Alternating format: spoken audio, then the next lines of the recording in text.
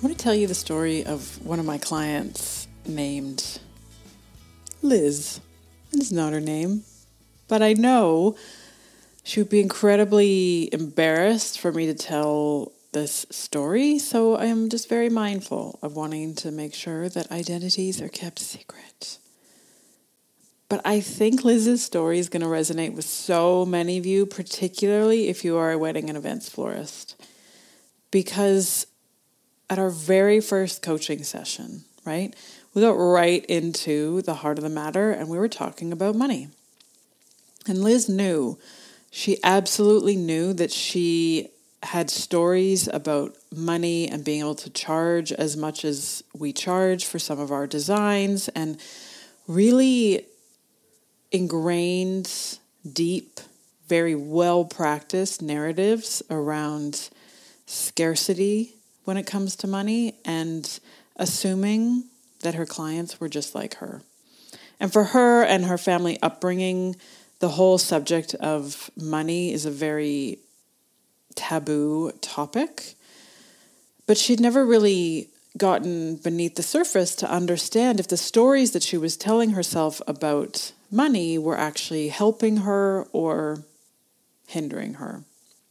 And what we do when we're business owners and we don't have awareness around our own limiting beliefs when it comes to money, we automatically project our assumptions onto our clients. So then we assume that because we don't want to spend $200 on a bouquet or $5,000 on a floral archway, that none of our clients would want to either.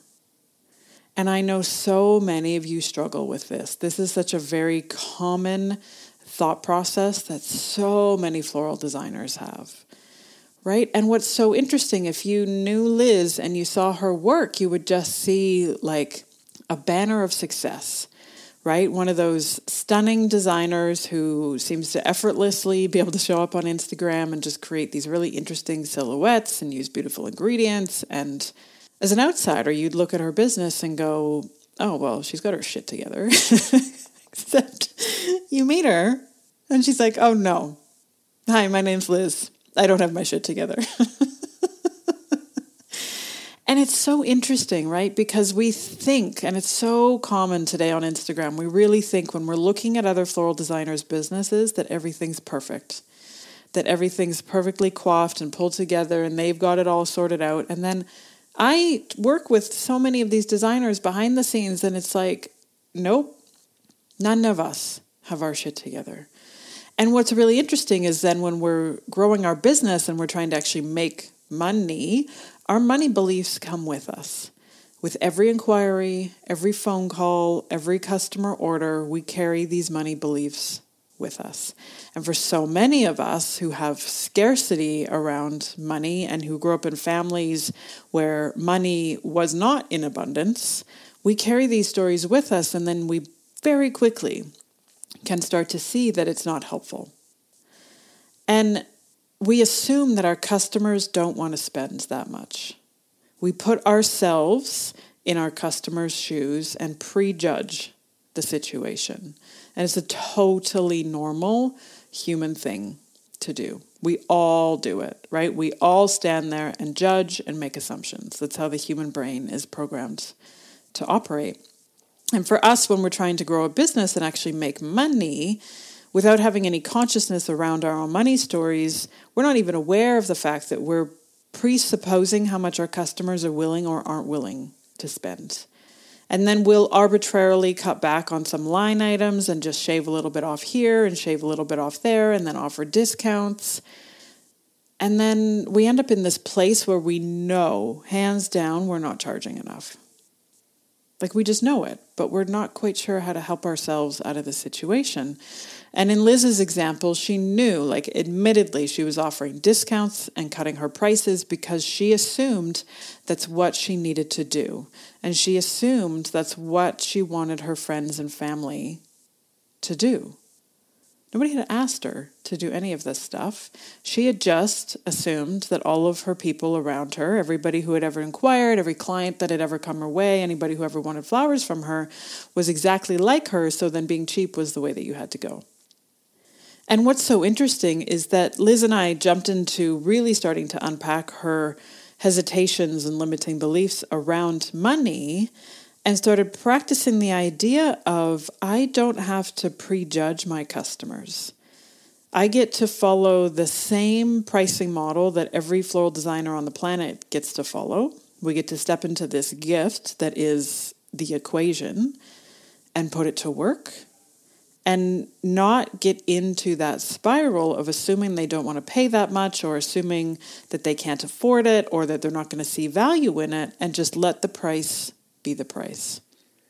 And what's so fascinating is a few weeks later, Liz got an inquiry from a beautiful couple who were very adamant that they were not sure what their budget was, right? They really just did not know. They wanted to investigate a couple of options and just see what was possible. And so Liz just laid it out for them, right? She just went straight to the heart of the matter and said, okay, great. Well, this is what I would recommend, right? Here's the ceremony space. Here's the reception space.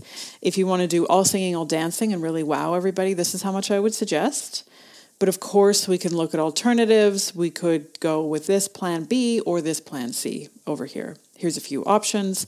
And she just did the brave thing and listed it out for them. And then they came back and said, great, well, we'll go with option A minus this. Can you just make it, give us a solution that's about $9,000. And the look on her face when she was explaining this story to me, she was like, oh my God, like this is so straightforward. It's so straightforward when we stop presupposing, we stop pushing our own limiting beliefs onto our clients, because it is, right? We're here to just show up and talk to our clients about money. But in order to get comfortable and confident talking about money, we need to really unpack where we're standing in our own way. What stories are we telling ourselves about money that are just not helping us? And particularly, I know this is my experience, right? The assumption that my clients don't want to spend that much money. I was like, well, this is rude. I should not be laying that judgment on them. They get to decide. It's their money, their life. Right? I am just another human being. I don't have to give myself that responsibility. So my friends, I absolutely think we can learn so much from Liz's experience. Unpack your own limiting beliefs about money, and you will see such an incredible transformation in your business. And it's so fun. And as always, if you want to work with me and unpack your limiting beliefs about money together, I am so grateful, and I would be honored if that is what you would like to do. My friends, registration for our May Flower Boss Bootcamp is still open. Get in quick because the doors will be closing very soon. Have a beautiful week, my friends, and I'll talk to you again shortly. Bye for now.